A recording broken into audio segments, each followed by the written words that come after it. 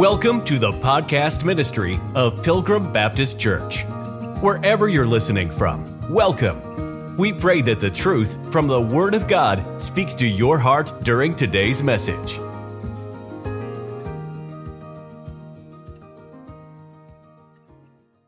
Galatians chapter 4, verse number 17. The Bible, the Holy Bible says, they zealously affect you, but not well. Yea, they would exclude you that ye might affect them. But it is good to be zealously affected, always in a good thing, and not only when I am present with you. All right, let's look at verse number 17 and see if we can get some truth here, some practical truth. It says, they zealously affect you, but not well. Do you know that everybody wants converts? They all do. The J-Dubs want converts. The Mormons want converts. All types of religious sects want converts. The Republicans want converts. The Democrats want converts. Everybody wants converts. We have to be careful. The Bible says they zealously affect you, but not well. And he's talking about who's the they. At least in the context here, it's these legalistic Judaizers that are trying to bring law into grace. We know that from studying Galatians the past few months. In 2018, here's some statistics for you. The Jehovah Witnesses had just over 300,000 new converts worldwide. That's a lot of converts.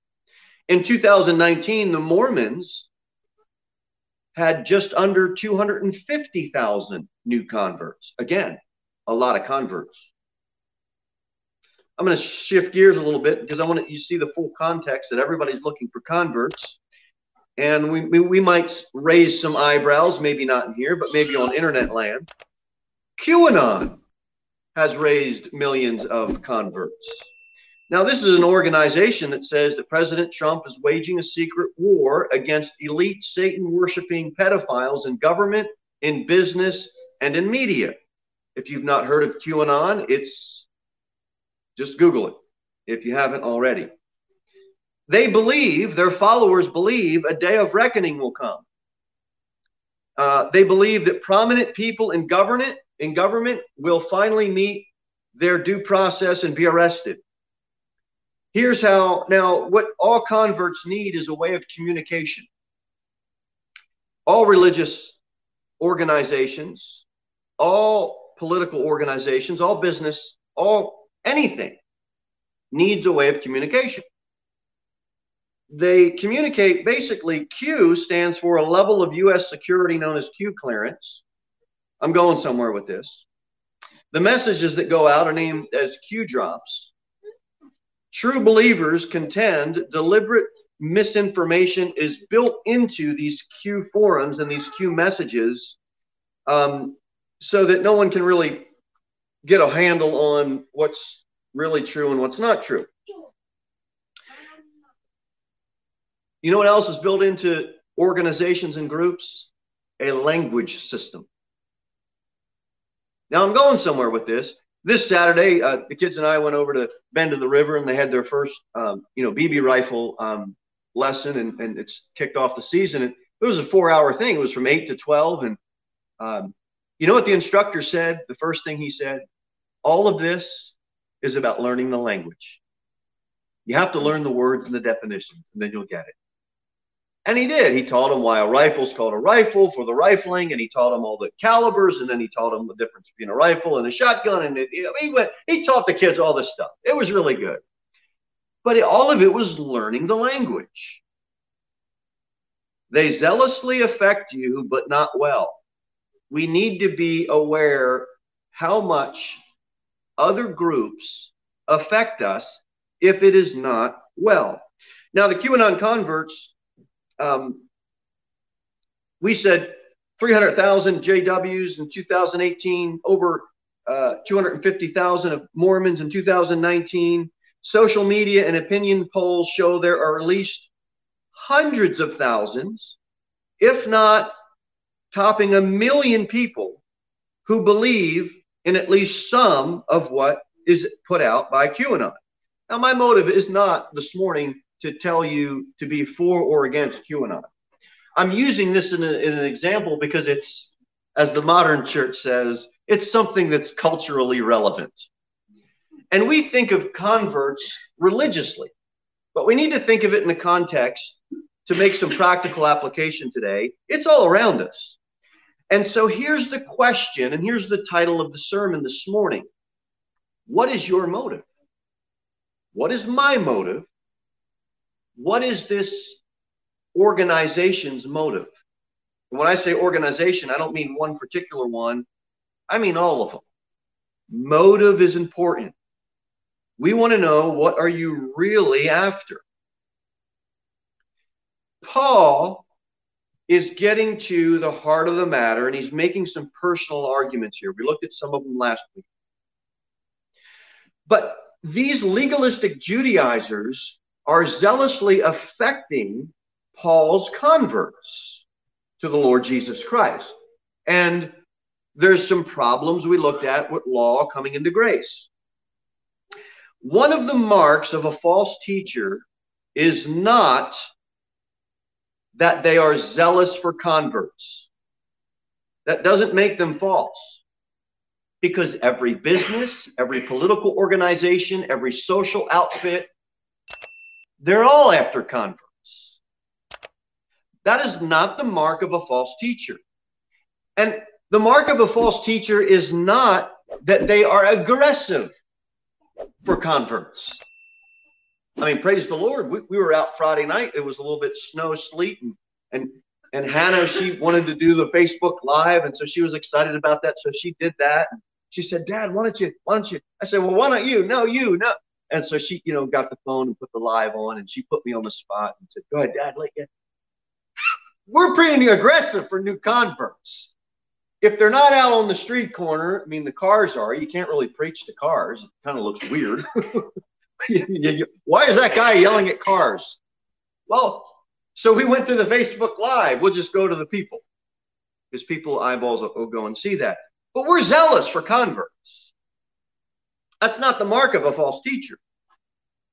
Here's the mark of a false teacher. And here's what Paul is trying to warn these Galatians. When someone is out for personal gain for themselves, and they do not care about the good of the followers, they are only after their own good. Is that QAnon? I don't know. Is that our political system of government right now? It doesn't seem like that. Does Trump, has he done some good things for us? He has. What's his full motive? I don't know. I don't know. But I know we can all have an opinion about the Democratic Party. We can all have an opinion about the Republican Party. We can all have an opinion about QAnon and the Patriot Party and all of this. We can all have our opinions about that. But that should not be what holds us together. As converts to the Lord Jesus Christ, what must hold us together is the truth of the Bible. We must rally around the things that we agree on scripturally and spiritually, and not become divided because of everything that's dividing our nation. Our nation may be divided. The church of the Lord Jesus Christ will not be divided. We must stand on that truth. We are not looking for personal gain. You turn on the news, I turn on the news, and somebody says, it was a coup. What happened at the Capitol? You turn on another station, it wasn't a coup. Here's why. You turn on another station, they say it wasn't a coup, but it is a coup, and here's why it is a coup, and here's how we can refute what they said. By 5 o'clock, you don't know who's telling the truth. Too many preachers are wasting their time getting involved in politics and then spiritualizing it, and they take it to an extreme where all of that time, all of that effort, all of that energy could have been put into gaining some converts to the Lord Jesus Christ who won't ever deceive them. I can study for 45 minutes the Bible. I'm praying and I'm studying last night till almost 10 o'clock. Would you rather have me studying this book rather than listening to fill-in news channel, ABC News Channel, for 45 minutes, and you're going to get more of the same? I'm telling you, the pulpit is losing power because otherwise good, sound, Bible-believing preachers are wasting their time trying to change a system that is corrupt and always will be corrupt. Tares will always pop up in the world. You will not get rid of the tares. Trump has more money than us. He has more power than us. He has more influence than us. He has more followers than us. He has more family that are behind him than us. And look at what they have done to him.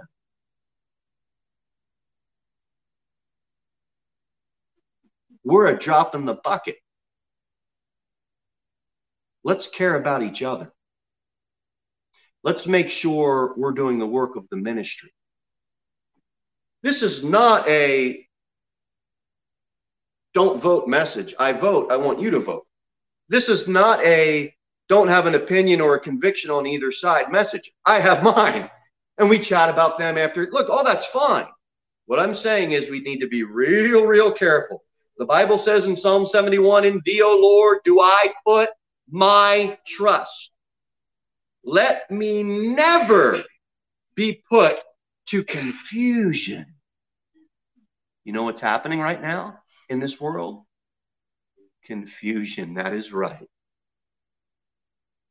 Go over to Romans chapter number 10. Romans chapter number 10. Look at verse number 1. Remember, we looked at they zealously affect you in Galatians. We'll look at Romans 10. Brethren, my heart's desire and prayer to God for Israel is that they might be saved.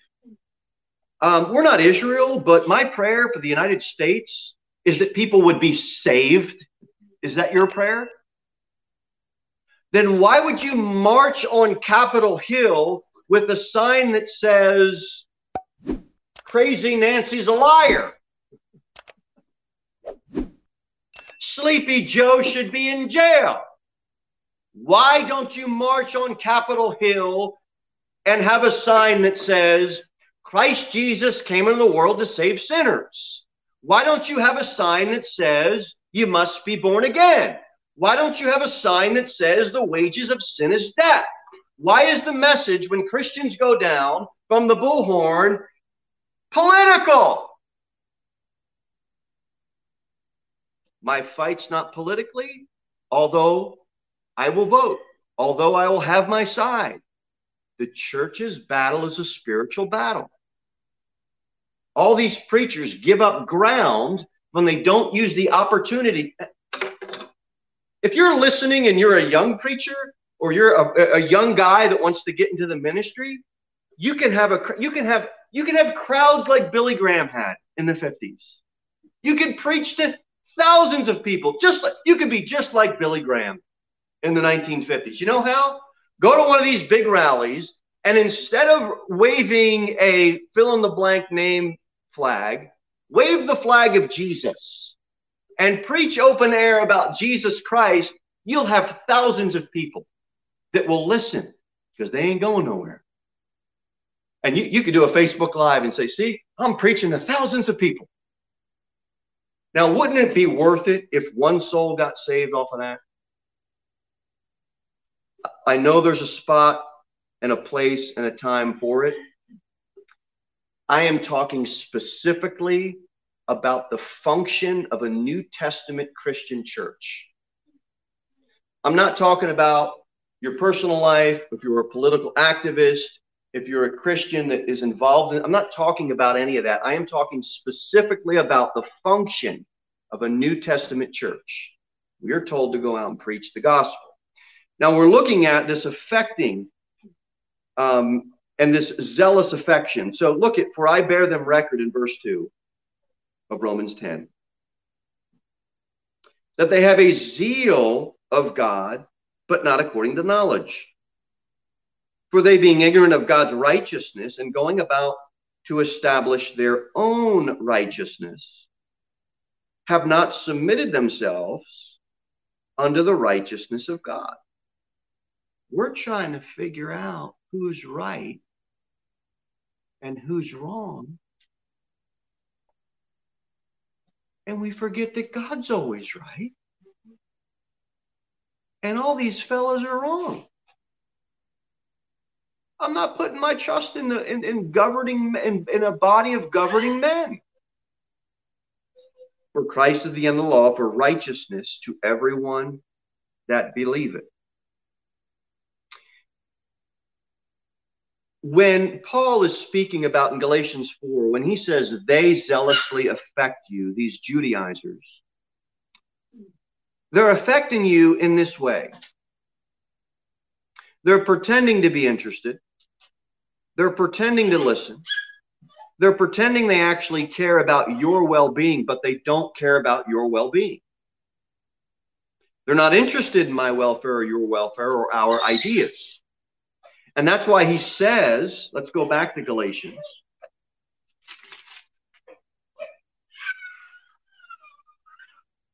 That's why he says they zealously affect you, but not well. Meaning, it's not well-meaning. It's not good for you, the way or the motive that they are trying to affect you. That's why the title of the message is, hey, what's your motive? They have another end in mind. And ladies and gentlemen, it's not your good. And this is what Paul is trying to warn these Galatians. They are zealously affecting you guys, but it's not good for you. Their motive, it's not right. It's not good for you. Then he goes on to say, yea, they would exclude you. If a false teacher can get who you listen to out of the way, he's got you. He can use his plan, which is all about,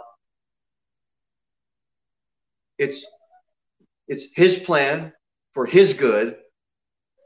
The motive is him or her, not the good of the group. Paul's trying to draw this out and let them know, look, you guys are falling back. I know you're new converts, but you're going back. Grace is much better. If you can get somebody to lose their affection for someone, then you can control them.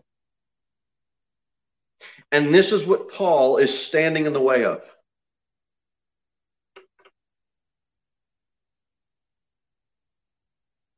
I'm not going to go so far back because we preached it so much through Galatians.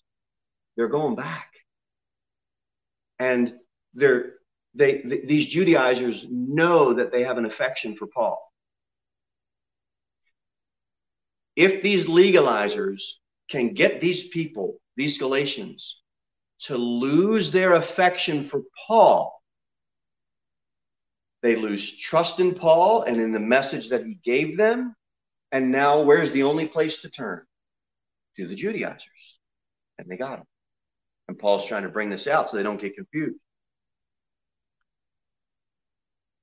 Now here's how it goes in a church. And the senior saints, you've been around a lot longer than I have. You've been in church a lot longer than I have. A false teacher or a problem person is going to come into a church. And the first thing you can know if he's a mark of a false man is he's going to try to pull away a little group to himself. He's going to try to alienate one or two or a group of people away from what the pastor's message is or the leader's message is or the church's message is. And they do not and they will not see their goal or their ministry in life to be successful until they do this. They have to undermine the ministry. Once they undermine the ministry in your mind, then they got you. This happens all the time in churches. And this is why it says, yea, they would exclude you. The mark of a false teacher is to get your affections away from the group and get your affection on them. They will take you out to lunch and say, have you ever heard of the doctrines of the sovereignty of God? Which would be code for, okay, this is Roman Catholic Calvinism. Now, if you believe in the 5 points or the 4 points or the 3 points of Calvinism, I can just give you a directory of those churches that believe that. Why don't you go there? Because their motive is, look, this isn't a message about, we're not a Calvinistic church, but this is not a message about why we're not Calvinists. This is a message of, wait a minute, why didn't you go to the Reformed church down the road? Because your motive is you want to come in here and you want to stir up strife. And they're not going to come to the pastor. They're going to come to somebody in here. And they're not going to go to the gray hair.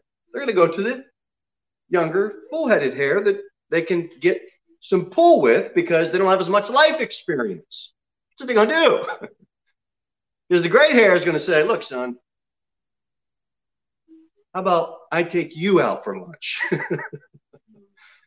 This is the way it goes. It's the way it goes.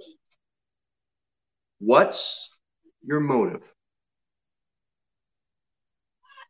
And then it says in Galatians chapter 4 in verse number 17, at the end of the verse, that ye might affect them.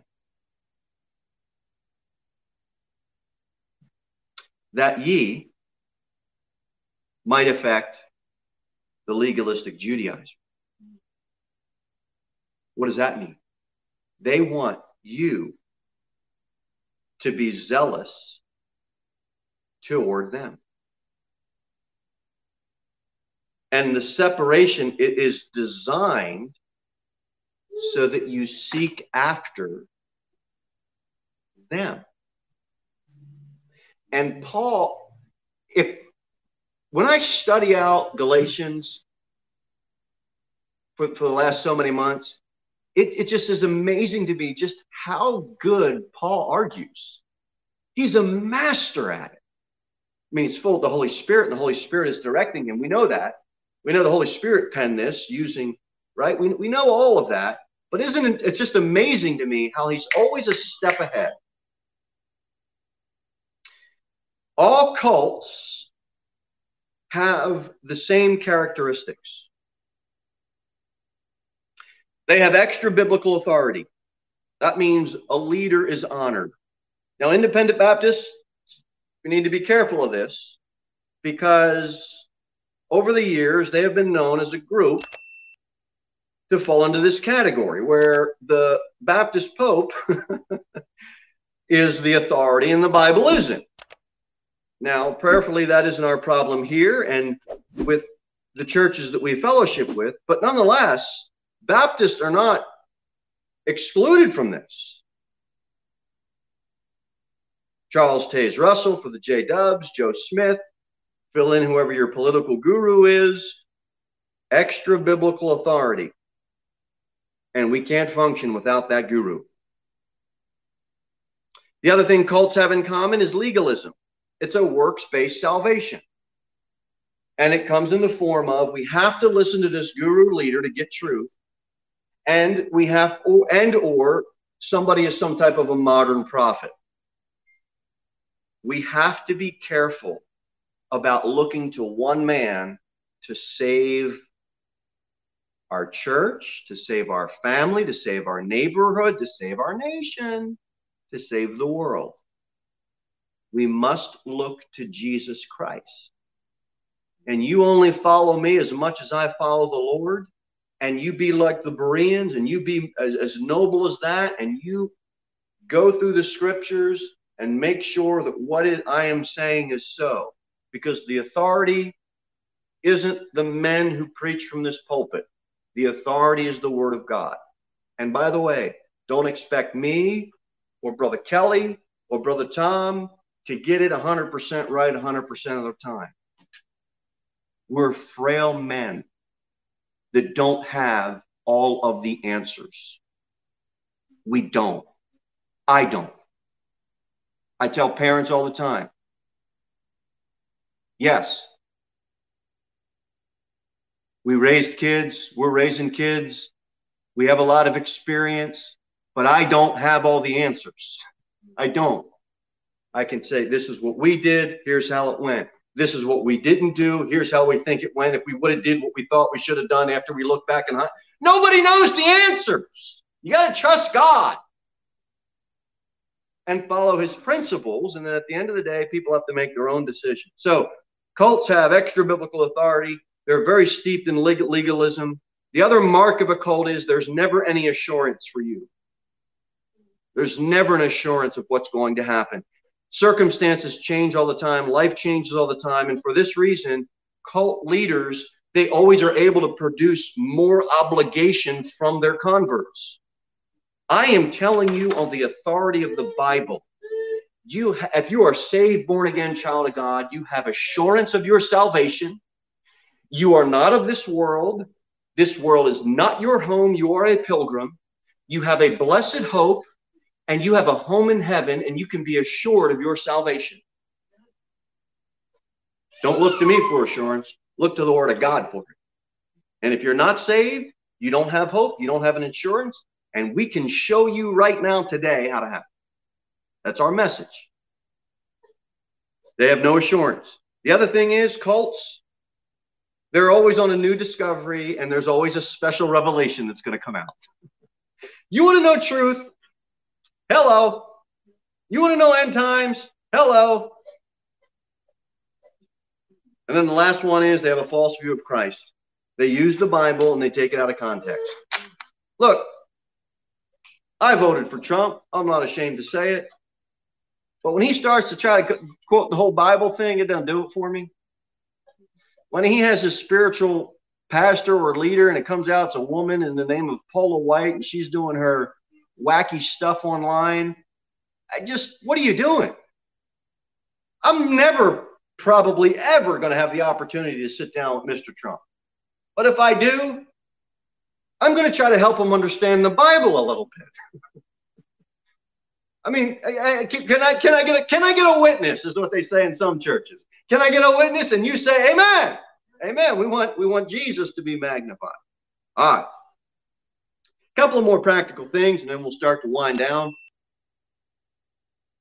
Steps false teachers take in a church.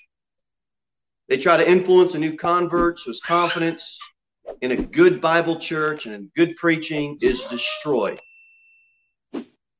And then once they do that, then they start their aggressive courting of you or whoever it is that they're trying to pull away.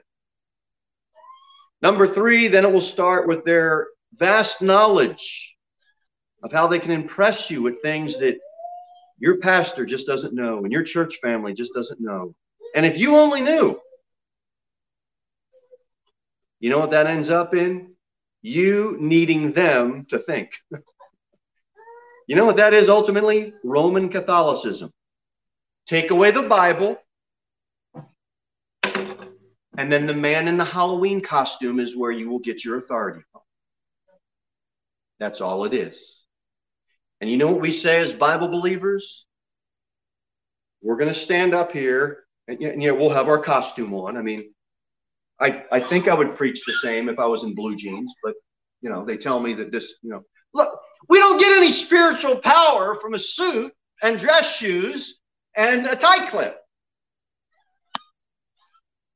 But, okay, we've got our costume on and our suit on. You don't need me, but the church did give us pastors and teachers.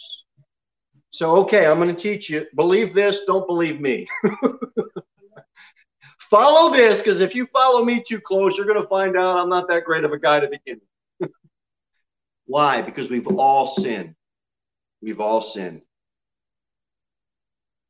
I won't try to be an example. What I'm saying is, don't listen to my word as authoritative. Listen to the word of God as authoritative. That's our authority. Last thing they do is, you're going to end up with, and this is where Paul's dealing with these guys. They're going to come into the church after they've done those 3 steps. Now it's going to be, here's your list of do's and don'ts. And this is exactly where Paul is ending up with these Galatians. And he's trying to address their, look, you guys keep giving me this list of do's and don'ts. You've been justified by faith. So now that false teacher, you got to go to him to get your updated list. Can I go here? Can I go there? Can I read this? Can I read that? I believe the King James Bible is the Word of God. I believe in God's promise that he would inspire and preserve his Word, and we can hold it in our hands, and each and every one of us can read it and believe it. I'm not threatened one bit if somebody wants to read 2 foot of books about modern versions. I'm not threatened in one bit. Go read them. I got some books on it. It is not my job to tell you, oh, don't read this. No, read it. It's not my job to say, you got to come here, you're held captive here. No. You can go visit another church and you'll see whether these things are so or not. And Paul is trying to get them to understand what the legalistic Judaizers are trying to do. And he gives them their end goal. And so look at the end of verse 17, that ye might affect them. He wants you to seek after them with questions. Can I do this? Can I do that? Will I lose my salvation for this? Will I lose my salvation for that?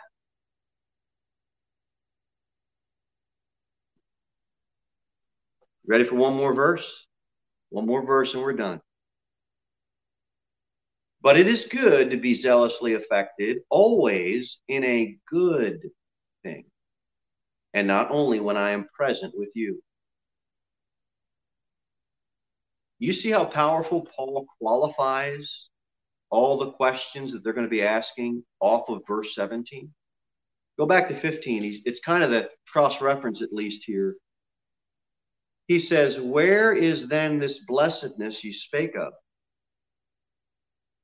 For I bear you record that if it had been possible, you would have plucked out your own eyes and given them to me. Well, wait a minute. He just got telling them how zealous they were affected toward him. So watch how he qualifies this. He says, but it is good to be zealously affected. He tells them, look, but I got to be honest with you guys, and I got to be upfront and totally transparent. It's a good thing. It's okay. It's not wrong to be zealous, and it's not wrong to be zealously affected. There's nothing wrong at all with seeking advice out from someone. Paul is not trying to squash zealous affection. If I need help with something, I'm going to call Kelly up. If I have a question about something, if I need to understand something, what's going on with the Sunday school class, I'm going to call Sister Caroline up. I'm going to get some help. Raising kids, parents are going to call each other up. Hey, how are you dealing with this? What about this? There's nothing wrong, and Paul qualifies this with zealous affection and going to people. He says that's a good thing. Watch the way he qualifies this even more firmly. What does he say? But it is good to be zealously affected always, and a good thing. You see that word always? And then he says, and not only when I am present with you. He's always a step ahead, and he anticipates what they're going to say. So he says this, do it always, and don't worry about me being there. You see how Paul takes himself out of it? Because he doesn't want them thinking that this motive is about him. And he tells them basically that your identity isn't in me, fellas. It's healthy. It's good to be zealously affected in a good thing. And by the way, not only when I am present with you, I don't have to be there. I don't have copyrights to zealous affection. Paul says, I am not against anybody ministering, and I am not against anybody serving, as long as it's healthy and it's a good thing. Paul is not trying to dominate people.